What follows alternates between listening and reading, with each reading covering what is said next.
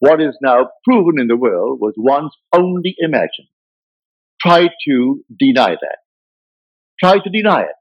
There isn't a thing in this world that you can say that's real, that was not first only imagined.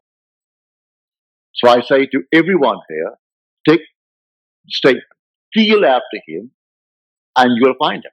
He didn't say you may find him. Feel after him, and you'll find him. But these ideas are so new, and yet they aren't new. They go back into the Old Testament. Here we find the word for imagination used as the word potter.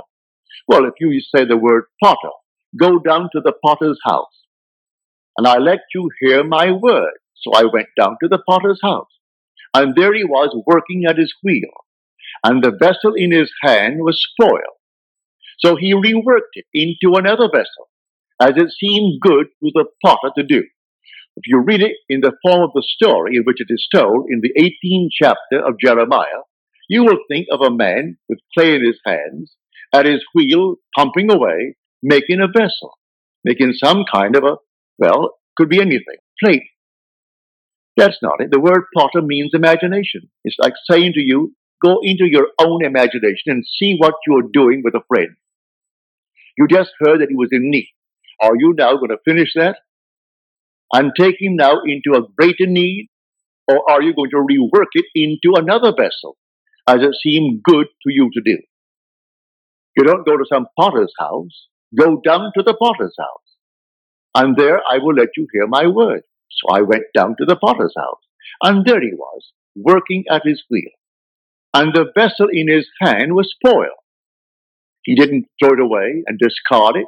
He reworked it into another vessel, as it seemed good to him to do. So a man, friend of ours, he's unemployed. All right, so he's unemployed, and he doesn't have the qualifications for a better job, and there is no job at the moment for what he has. So what? I will rework it.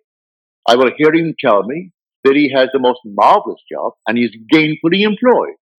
What the job is, I do not know, but I can say to myself, well, if I heard it, surely the depth of my own being heard it. And so I can say, thank you. Having reworked him in my own mind's eye into an entirely different being, the same friend, but not one unemployed, he is now gainfully employed. So feel it. If I can feel this state, I'm finding God. But God is spirit. And may I tell you, and by spirit I do not mean some intangible thing. It actually is the human form divine. When I speak of the human imagination, it is a form, it's a reality, it is the divine form. So the eternal body of man is the human imagination, and that is God himself. And there is no other God.